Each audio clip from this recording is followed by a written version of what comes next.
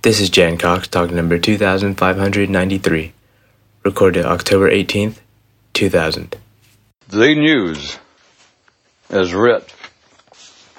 A short new treatise concerning thought, it says, in dos parts.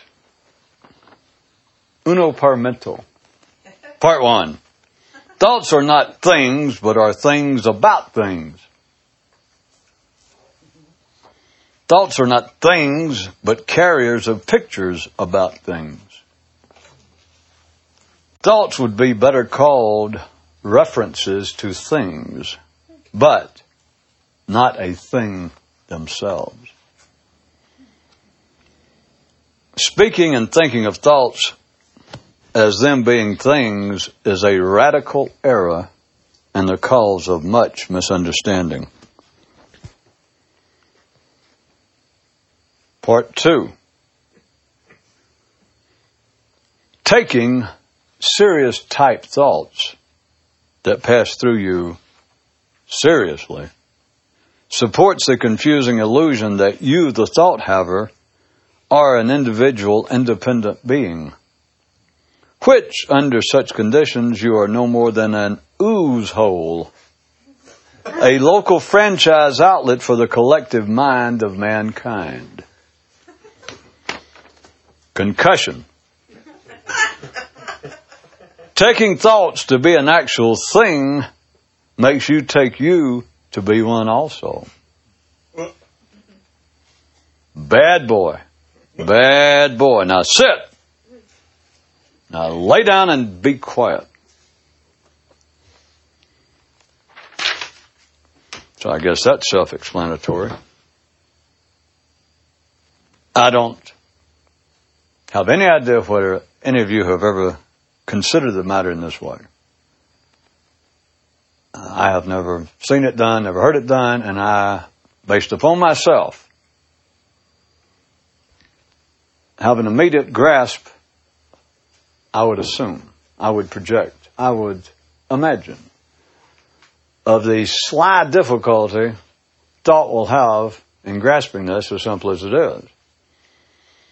But once you see it, even for a second, if you lose it, once you see it, it could not be more obvious. I hope. I tried to bring this up several nights ago in a different fashion. Understood then the difficulty, but here we go again. And if we're not to just spin our little wheelsies, do not take this as metaphorical. Try and think about thought. Try and look in your own head while I'm saying this. Now, I've been saying it in other ways, and look over your shoulder and etc. And it's very easy. Well, it's expected you take that metaphorically because thoughts don't have shoulders. Well, I've never seen any that do. I don't know what kind of deformed thoughts you people may associate with. But this is not metaphor of any sort. And it's simply this. Thoughts are not a thing. They are things about things. They are references to things. Any thought you have is about something. And it generally, from my own experience and from observing and understanding about life outside me, the norm. You do not think without thoughts. You do not think without having words. And the words always refer to something in the physical world. Something that happened in the past, something that you imagine may happen. Guess that about covers it. But you have, when I talk about thought, and I talk about more than you've ever heard in your life, but I say, well, thought this, thought that, as though it's something. And there literally is no such thing as a thought. If you're having a thought, it's not a thought.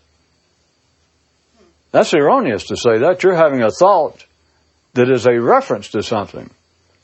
It is carrying foremost, I would say, you can look at this any way you care to, but it is foremost carrying a sound. It is carrying words, and right immediately with the words go pictures. But without these words, without those pictures, there's no such thing as thought. It is a medium. Well, I knew. See, I was right. That's difficult to see because if you saw that head on, some of you would have fallen down on the floor. I'm sure you would have. It's not theory. It's not metaphor. It's not allegory. It's a fact. Thoughts are not a thing. You do not have a thought. I'm sorry, I can't go on. My heart's broken. I fought it all these years, but tonight it's just too much. I'm over the hill. You broke my back. That nothing happened. That at least one person didn't go, holy Jesus, and smoke come out of your ears and you jump up and leave the room. Well, I shouldn't have brought it up so early because now I got nothing else to talk about. What could be more real to an ordinary human being, a fully functioning, conscious human being? To say you're conscious means you're having conscious thoughts. So what is more a part of our reality? What is more of the sensation of us being alive? We know physically you're having some sensation. Some of you drinking coffee. Some of you may have a headache. Some of you, at any given moment, are shifting in the chair. So we know we're physically alive. But in the truest sense, in the individual sense, in the most personal, the most private of senses, how do you feel? You being you. It's through conscious thought, whatever's going on, except to refer to thought as something, to call thought something, is an absolute, readily observable error. Thought is not a thing. Thought is a medium. If it's not making reference to something else, never itself, because there's nothing there. Which right here, if you ever see it, surely it'd be one way that then you realize the trick, so to speak, that we play on ourselves all of our life. That, is that you? Someone asks, and you go, well, sure. Who else is it? That's being asleep. That's being ordinary. It's not supposed to bother you. I don't know what happened to people like us. Not supposed to upset you. It's not even supposed to interest you. That if some weirdo like me or you came along to somebody and said, how can you say that that's you? When somebody says, is that you? And you go, yeah. Don't you realize what that is? Don't you realize what's going on? And if you tried to tell them as best you could, if you were trying to imitate something you heard from me, or if you just told them this, you just said, there's no you that's saying that. If you just tried to put it as simply as I've put it recently, I'm trying to put it even more simply. Not more simply. I'm trying to tell the truth rather than lie about it. I've had to pretend, but we've all pretended all of our lives that thought is something. But so if you just told an ordinary person, don't you realize that that is not you saying that that's you? That's simply electrochemical activity, cellular activity in one general area of your brain, one identifiable area of your brain. There's no you in there. It's that. It's the same kind of that figures out how to do your income taxes, that daydreams. It's not a you. It's just a fluctuating physiological operation that happens to be able to have pictures, to see pictures that do not exist, that can talk to itself and hear itself. And if you told an ordinary person that, they go, so? Obviously, some of you, I don't need to go through this, but then if you said, boy, isn't that something? Isn't that flabbergasting? They'd go, no. You go, well, all right, how about this? Isn't that at least interesting? They go, no. And if you're a real lady, I guess you might say, well, how about this? Couldn't I entice you to consider that it's that thing passing itself off as you that's right now answering my question, saying it has no interest in that? How about that, huh? They go, get out of here. It's only us. I can quite truthfully, I can see it this way, and I can describe it this way with complete comfort, putting it this way to you. That all being asleep, all that wanting to wake up is having an unusual, an unnatural, compared to everyone else. An unnatural awareness that thoughts are not things. Now, you or anyone else might have never put it in those words, which is not really that important, but I say to you that that is a genuine description of what the desire to awaken is, what's driving people like us, what creates the interest, is that we have an abnormal, an unnatural, a singular, a special, a peculiar awareness. Now, that's just one way of putting it, of course, but that thoughts are not things. Everyone else says thoughts are things. Everyone else says God exists, for instance. Everybody else says there's life after death, or some, of course, say there's not. But if somebody says there's life after death, or somebody says it's important whether you believe in God or not, or if they say it's important whether you vote or not, it's important whether you believe that a change in our political parties, political power, can change your life for the better or the worse. It's important that you believe in such as that. Now, even if you had never analyzed it this way, I say to you, not the weekend mystics, but the real ones, still assume there's, I always want to say at least more than one on the planet than me, but I know there's at least a few of us, since I know some of you personally. But amongst the few people, they understand in some way whether they ever, I don't know whether they'd ever run across somebody like me or do it on their own, but if they never put it in these words, it doesn't matter. I'm saying to you that it's a valid description that people who become interested in this idea, what is bothering them, what is driving this, is that they are aware of the fact that what's presented as mental fact does not exist. That you are at least 2 countries, 2 lifetimes, 2 steps, 2 oceans removed from realizing what's going on to think that it's a serious question to say, for instance, it's just one, but to say, does God exist? Does man live by some fated destiny? Do we have free will? Any of those questions, I say to you that one of us really, what's bothering you is that you know that the question's invalid. And to say, well, it's important. Do you believe in God or not? You realize that's not the question. The question is, do I believe in that question? And you don't. You realize that something is very peculiar and has nothing, it has to do with the question. It has to do with what's going on that produces these questions. It doesn't have anything to do with a damn answer. That doesn't have anything to do with the damn subject. Is there? Don't even bother. Don't even finish it. It doesn't matter what the rest of the question is.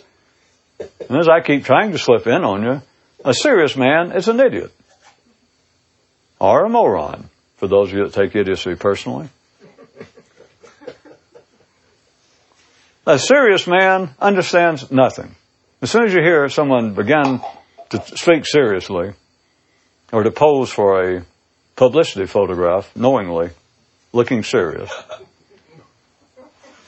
But back to speech. As soon as you hear someone say, you can forget it. Assuming you can hear it. As soon as you hear that a man's about to speak seriously about thinking matters, then he's already confessed that he does not understand what thought is. He does not understand that thought is not a thing. That's a carrier of words. There, I've said it. I was going to hold that off and drag this out for a long time so I wouldn't have to think of anything new. I'm going to milk it. No, I didn't. I just said that. I always liked the idea that maybe some of you I could still upset a little, that you might go, would he do something like that? And of course, you did. I'm hoping that I'd recognize it and go, Jesus, get a grip. But at any rate, whether you fell for it or not, it doesn't matter. I fell for it because I said it. What are thoughts? What do they carry? What do they refer to? And you could answer this several ways, but the one that I liked for a long time, and I still like, is their word references. Now, they conjure pictures, but when we talk about thought, and everyone nods, us, the rest of the world, but us, and you do it to yourself, that, yes, I know what thoughts are. I'm struggling with them. I try to stop them. I try to call out certain ones. I try to calm them down. I try to slow them down. Whatever it is. From one view, that's idiocy. Because you're looking at the wrong thing, such as people looking at the question, is there life after death? And you look at the question, my God, that could be important. Well, I guess it is important. No, it's not. Of course, an ordinary person can say it's important because they think them dying's important. I don't know how you call the inevitable important. That's why I say life is not important or life is not serious. It'd have to be something inevitable to be serious. It'd be like if you had a choice between dying, assuming that we still take that as being most people's idea of the most serious thing possible. If you had your choice, that you can make certain efforts and not die, or not make the efforts and die, then I'd say that's serious business. Assuming you consider the outcome serious anyway. But if it's inevitable, what kind of idiot, what kind of use of conscious thought is it to be concerned about it, to take it seriously? Thought carries words. What else are you going to call it? What does it do? Now, if you've never looked at it point blank, if I ask you, back when I used to pull this kind of stuff and thought you were cooperating, if I said, well, everyone go home until next time I see you, and just ponder yourself, just work on the matter, ask yourself, really, just start from scratch, like you didn't know anything. I say, do you know what thought is? And everyone go, yeah, I know what, I think all the time. Thoughts are going through me. You can think of it as them passing through you or you doing it. I assume that you're up to the point now that the first possibility is too obscene, too ridiculous to even consider anymore. As faulty as words can be, I don't know that any one of you can seriously any further, unless you're just taking a nap and don't even hear yourself, but that you can say, well, I think so-and-so. The think goes through you. Whatever the think is you're referring to, it magically pops into your head. But you have got to be asleep, that is, be an idiot. That is, believe that those thoughts are you and that you're saying, yes, I have those thoughts, or I sometimes have that thought, or I do have that thought. I do hold that thought. I assume that in a rancid moment, lucid moment, that you would not fall for that. That at least you would try and refresh, rehabilitate your own thinking of the matter and say, well, that thought does occur to me. That thought does magically appear in the Disneyland of my brain. But if you look at the content, such as, is there life after death, the thought will say that's important. A man can say that's important. But no one ever looks at the matter of where did the question come from? What's the basis of the question? There is no basis. There is no rational basis for being interested or questioning the inevitable. I could use that, I've almost have before, but as a definition of being awake, is a man who doesn't trouble himself with the inevitable. But then every time I do it, then I want to end up by saying, so, why do you even trouble yourself with the inevitable fact that we're all asleep? And nobody ever sends me a congratulatory note on having pointed that out. No one has ever thanked me for sharing that view, which I take as a good sign. If I ask you to just consider what thought is, pretend that you're starting with a blank page, what would you come up with? Now, if you didn't watch it, and I'm saying you now, let's just speak generically, a person trying to be sincere about this, if I said, really, there's something that you've overlooked, pretend that you really know nothing about thought other than the fact that you say you know what it is, that it does occur in your head, that you readily say, oh yeah, I know what it is. All right, pretend that that's all you know, that there's something and you believe it's thought, and if I say to you, you have missed something of supreme significance. So, just for me, take my word for it. Pretend that you know nothing, and that you're starting off, there it is, you can observe it anytime you want to, make of it what you will, start all over, and don't accept any description that you've already used. Don't accept any view of what thought is. that you're starting off pristinely. What would you see? What could you come up with? And I'll bypass all that crap. Save you the time, and I'm going to tell you what it should be by now, would just very shortly, if not immediately, if you could get the right running jump at this, you could back up, stand around and spit, and drag your toe in the sand, and then look up real quick, and where you used to see what you knew thought was, if you now saw just sort of an open field, and then maybe put your head down or up, I don't know what, like a raging bull, and just ran at it right quick. And then just when you got out in the middle of the open field and you think, all right, now I'll look up and see what I can find out about thought, you might just raise up and get it. And what I mean by get it is you're going to see thought is not a thing. And that is astounding when you see it. And yet all of you still sit here and you're looking at me, and I can see you people out in tape, especially a bunch of you in California, looking at me blankly, like, I guess I'll have to interpret it as I will. At least you're smart enough to look blankly. Always look blankly. I mean, even ordinary people know that. If you're dumbfounded at what's being said, look blank. That's the first line of defense, because then the person trying to examine your face, if you look really blank, they can read into it what they want. They can decide, well, they're getting it. So, at least I give you credit for that.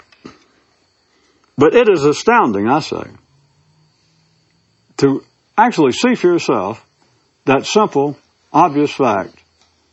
And I don't know how better to put it. I could have put it, and I have in the past many times, allegorically. But thought, it's a noun. And I say, you have thoughts? And go, yeah, I have. They just all the time. But have you ever stopped and you look and what you call a thought? It's normally a picture. It's a short scene of something. It's magic. I don't know if you've ever read that people used to faint. People used to run from theaters, little arcades, when they first started showing moving pictures. That people could not believe it. That they would look up there on the wall, and suddenly they'd turn in the lights, and they'd say, everybody sit down, we're going to see something. You paid your nickel to get in, now we're going to show you something that has never been seen. And suddenly look up on the wall, and there's humans. There's a guy riding a horse across the wall. There were riots by all history. And that's been not much more than 100 years ago. Your grandfather's time. That people ran screaming. People ran to see priests and rabbis. They wanted to come back and hold an exorcism. I'm going to tell you, there's something similar. I say to you, they'll hit you. And you're sitting there, I know that you say, well, I know that. Trust me, you don't. You haven't seen it head on. It is magic. They used to call movies originally magic lanterns. I got off on this on my own head, I didn't tell you. But they were nothing, as amazing as it must have seemed to your grandparents or your great-grandparents. To just have no knowledge of it. Remember, what were we talking about? 1870, 1880. What life was like. And if they suddenly walked into a room, people turned on the lights and they said, look up there on the wall. And suddenly, and they saw before they turned the lights, there's a blank wall. They're sitting there right in front of it. And suddenly they look and there's people. There are people dancing. There's a guy runs out and jumps on a horse and drives off, and then a train comes by, or maybe comes right at the camera. But they called it, before they called it a movie projector, in movies, they called it magic lantern. I don't know whether anybody, I'm sure you don't. It's not a big deal, but to appreciate the magic that goes on in our brain, and it goes on all the time. As I was talking just then, sitting in a room, looking on a blank wall, if you were listening, you were doing a picture. You were seeing the magic lantern time was playing and me going, and I walk into a room, and you imagine walking in a room somewhere. God knows what. You might find this interesting. Sometimes it's to try and figure out where do you get all of these stock footage that you see.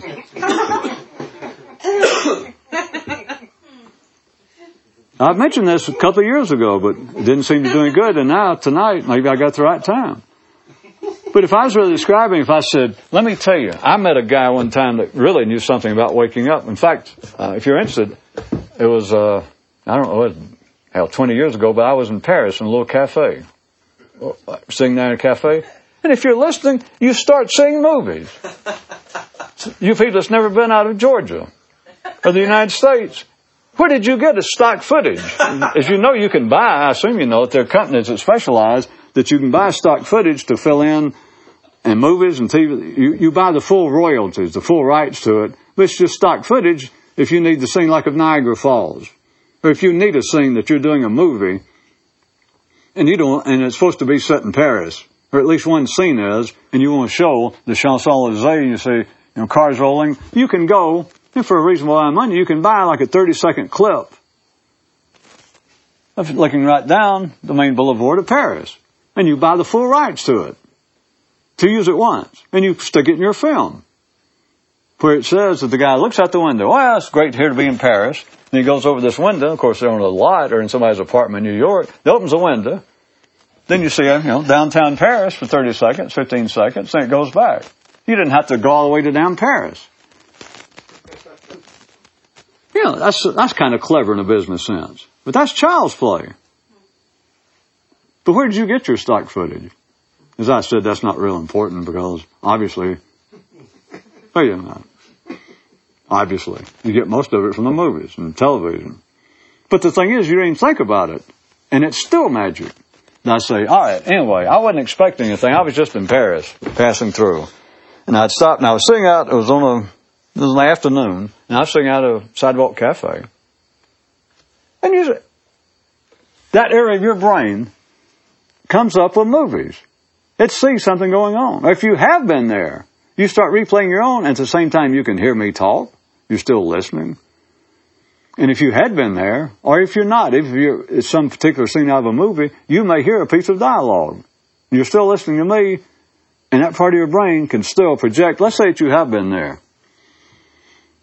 And that for some reason there's at least one memory, and perhaps you were there long enough that you sat in sidewalk cafes more times than you can remember. And yet I say, all right, I was sitting there one afternoon in Paris. I was just a little neighborhood sidewalk cafe. And maybe you even narrow it down, that you sat in big ones, but then you lived in a small neighborhood for a while in a little hotel.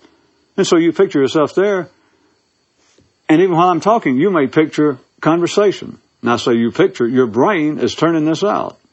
Not only that scene, but you also remember that a guy you had met, another American, the night before, happened to walk past your table and went, hey, so you found this neighborhood too.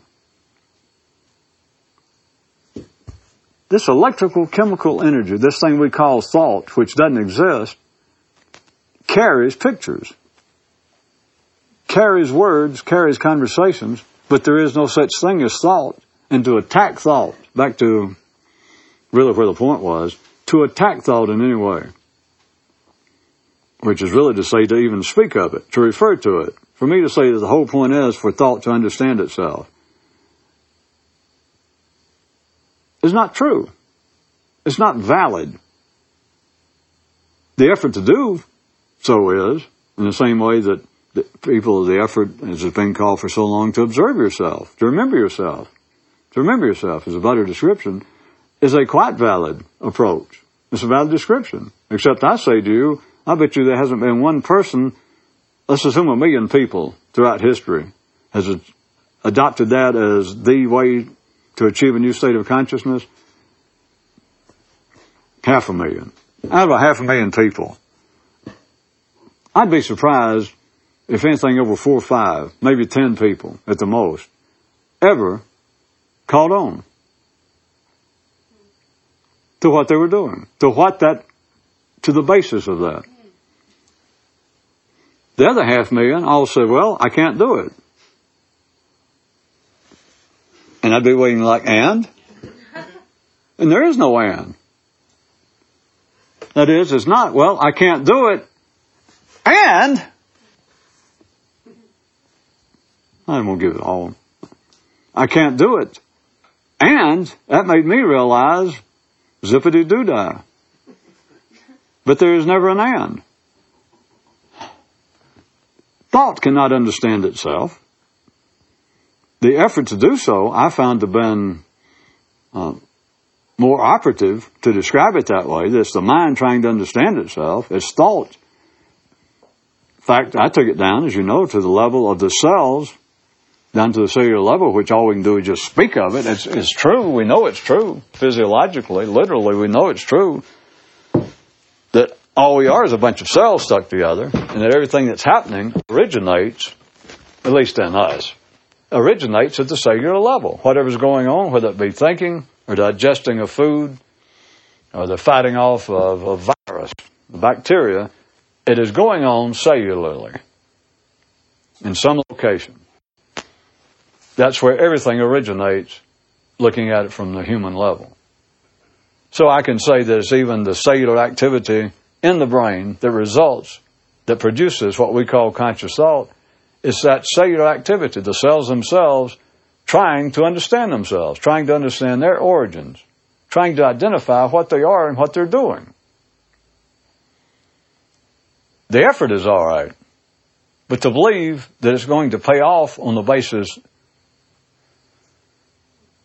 to believe it's going to pay off in the way in which the effort has been described, surely must be curious to you now, problematic, troublesome, because it's supposed to reveal something else. And what it reveals is that thought is not a thing. What the cellular activity is doing that we say, well, it results in thought. It's an activity. It doesn't result in anything. And yet you think, well, does it? And you think yes. Because what you're thinking is the result. What you're thinking is a thing. It was a thought. It's a conclusion. It's a fact. I think. I go, yeah, but there's no such thing as thoughts. And thoughts go, well, how am I having this thought? But if you look, there is no thought. There's words and there are pictures.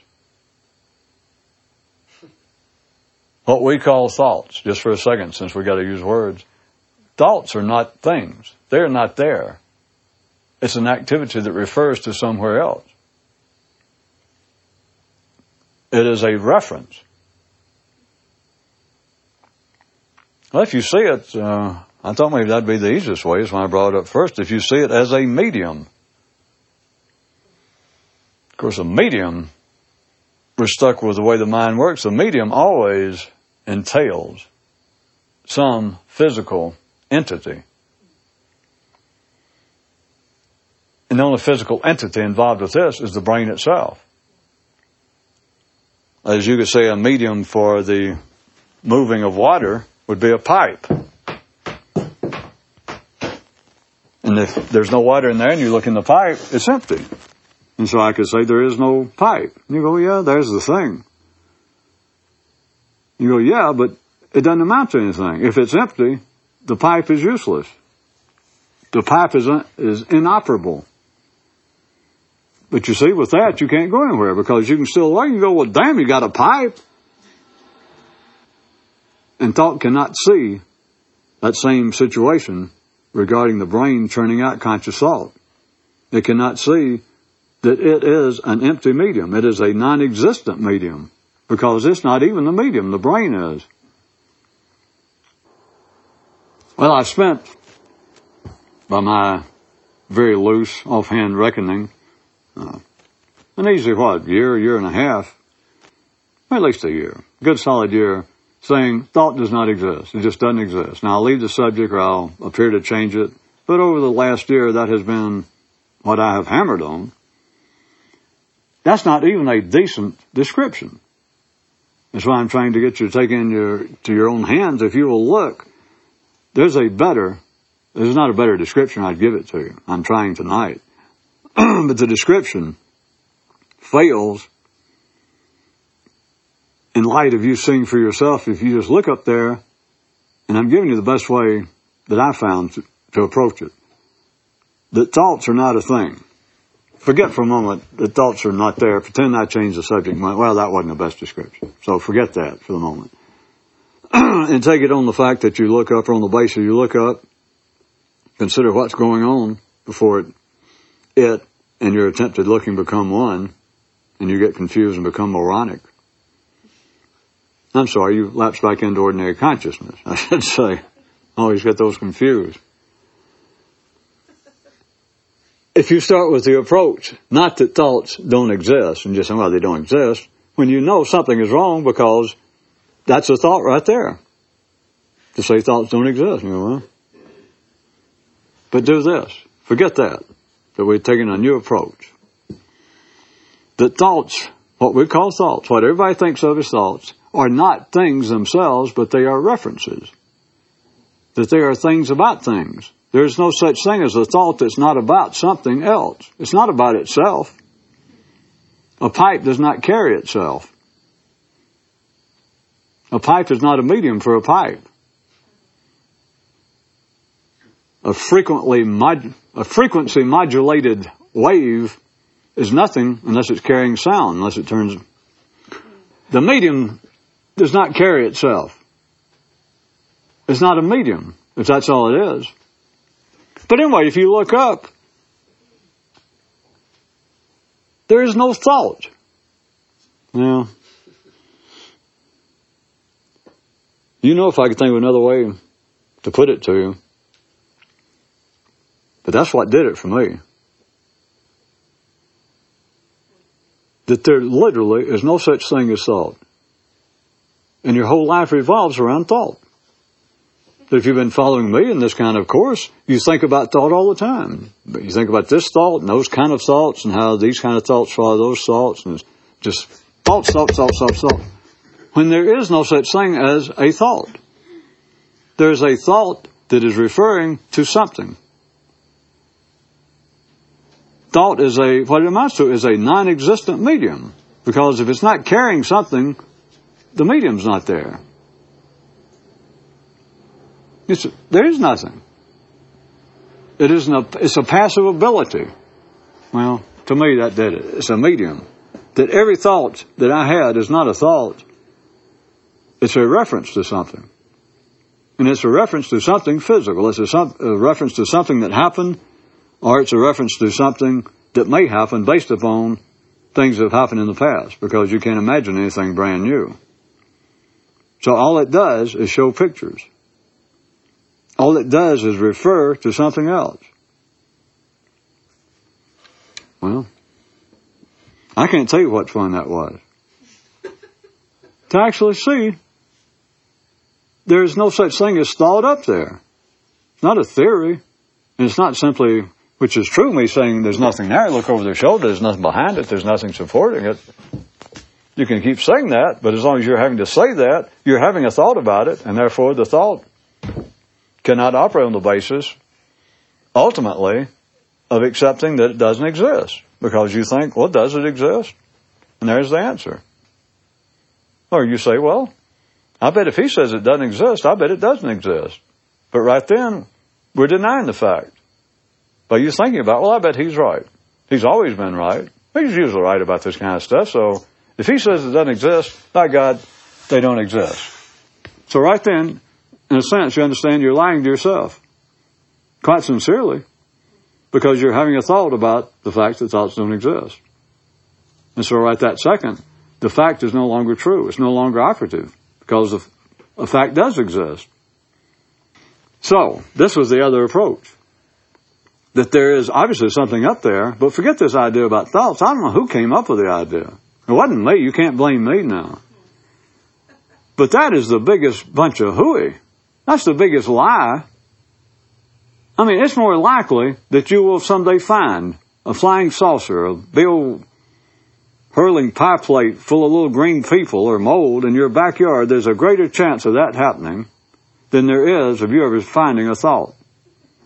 And of course, that was just all hyperbole, because you're not going to find a thought. There is no such thing as a thought. You understand, it's gone from being, the way I saw it, it went from being a class. It went from being a species. That there is no such thing as a thought. There is, you can stick a number. There are a number of pictures and words that you have had, that you may have, or as I was going to say, we'd have to come up with an algebraic figure, just X, of thoughts, references that you could have. But there is no such thing as one thought. There is no, to call that a category of things is a radical error. If you can see it. If you don't, it doesn't matter, because it doesn't matter to ordinary people either. But I'm saying that it is a gross misdirection, because there's nothing that qualifies as a thought. There is a thought about something, whatever it is. But remember, the something is always something away from you. It's something outside of you. It's something away. There is nothing in your brain. There is no thought up there. There's an activity that conjures up, remembers pictures, projects possible other pictures that it hasn't seen yet, based upon scenes it has seen. Well, my prediction is, my suggestion, when you begin to see it this way, it changes your whole relationship as to what the struggle to awaken is. And I don't really want to put it in complete black and white, this or that terms, but it's the sense that you are up against a formidable opponent, which apparently it is, because I say to you that almost everyone who ever gets involved with this, they never see the bottom of the barrel. They never succeed at it.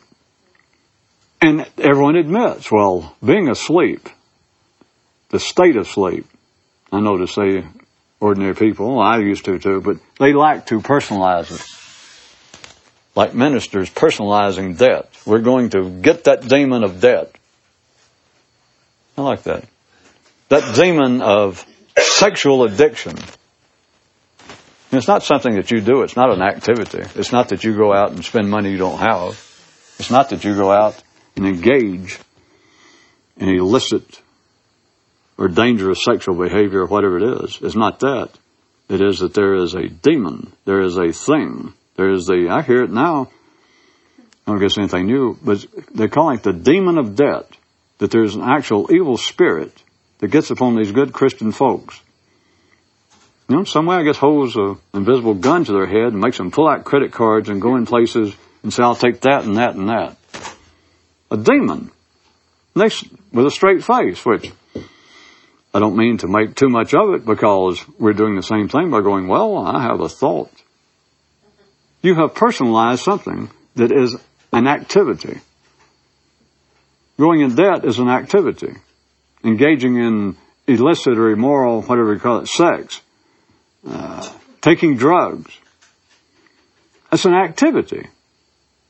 But notice the mind will personalize something to the point, the reason I brought up about the demon of debt is I assume that you would get what I'm pointing at, the humor. It wasn't just making fun of the people that do it.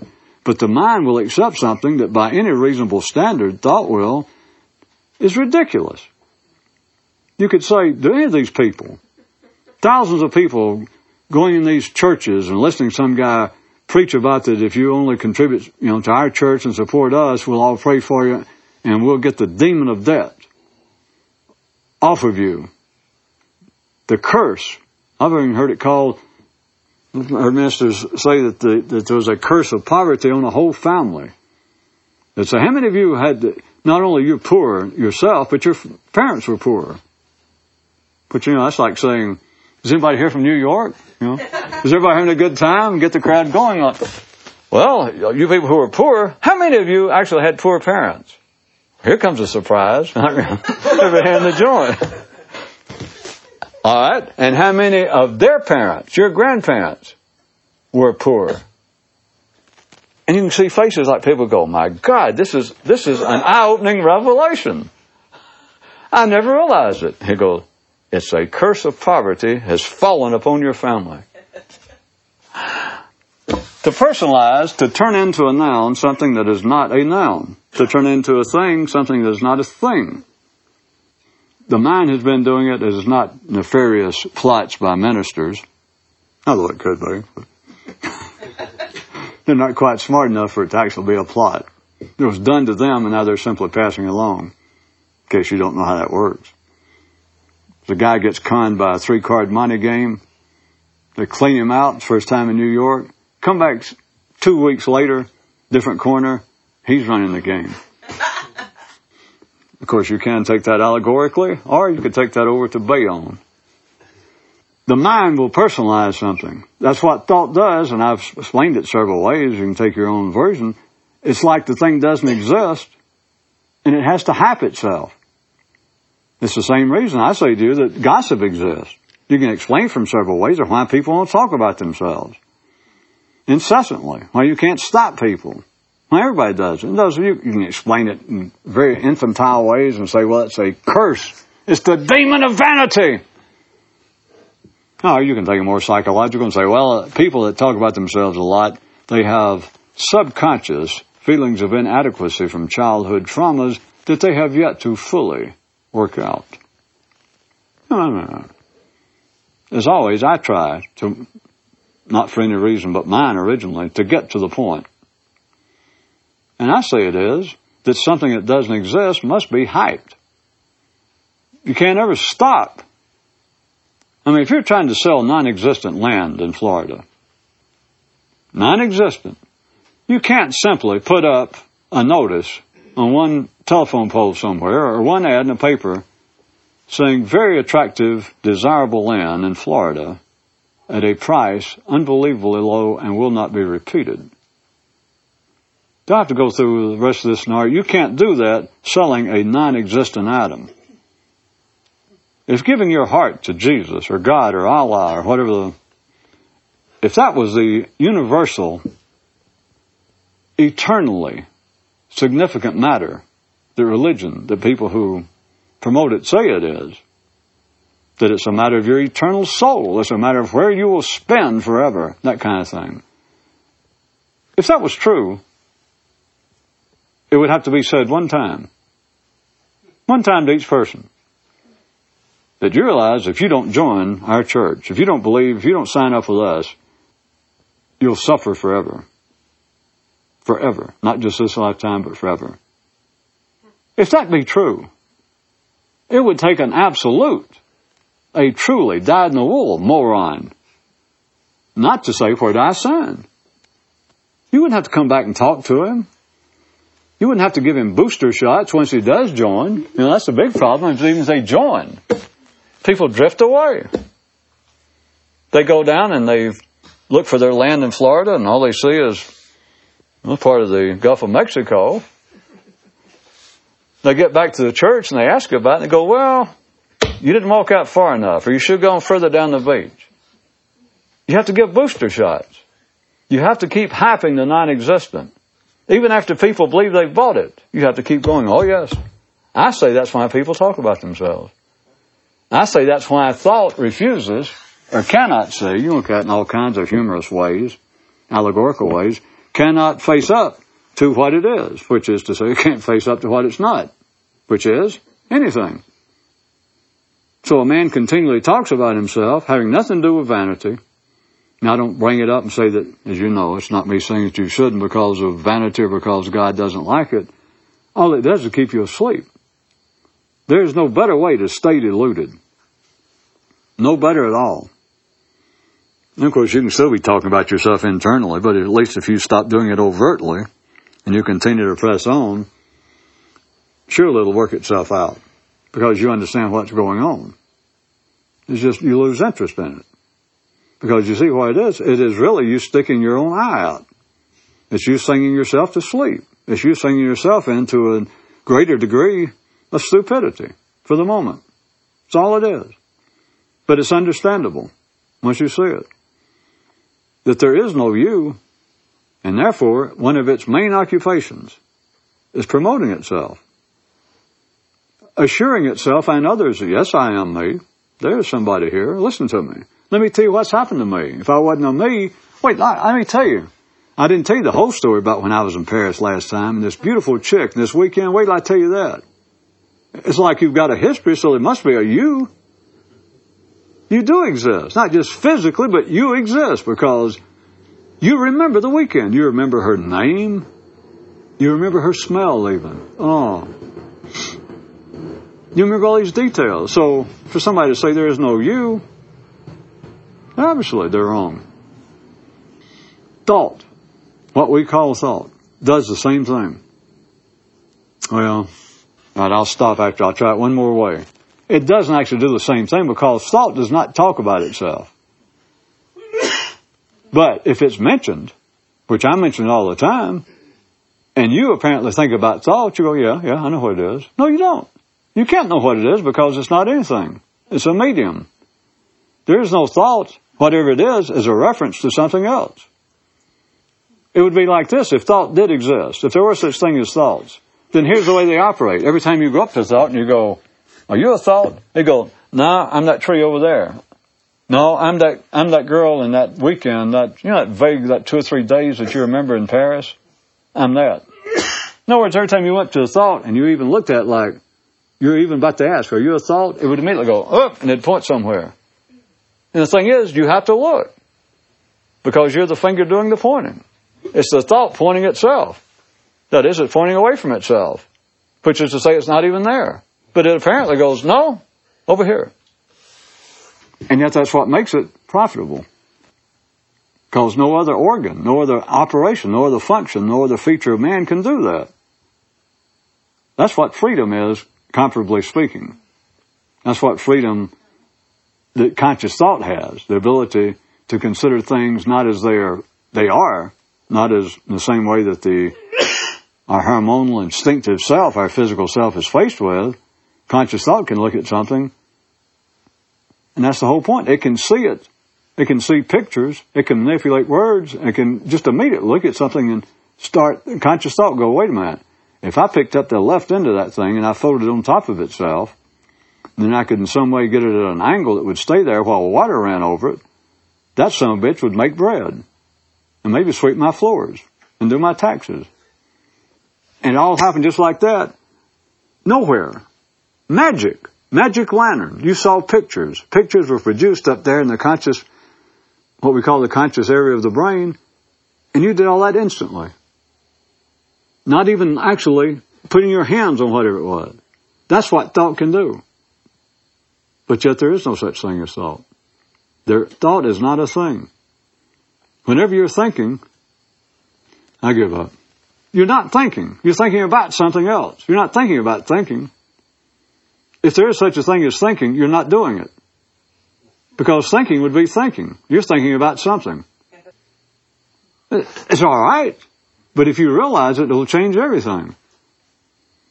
It changes the feeling that, boy, I have strong opposition. This state of sleep is formidable. Whew, talk about it. You make a little headway, it's like fighting this unbelievably size of, goo. You fight it, and it's just, the eternal or the infinite size tar baby. The more you fight it, it just seems to go, and you make a little progress, and there's no way out.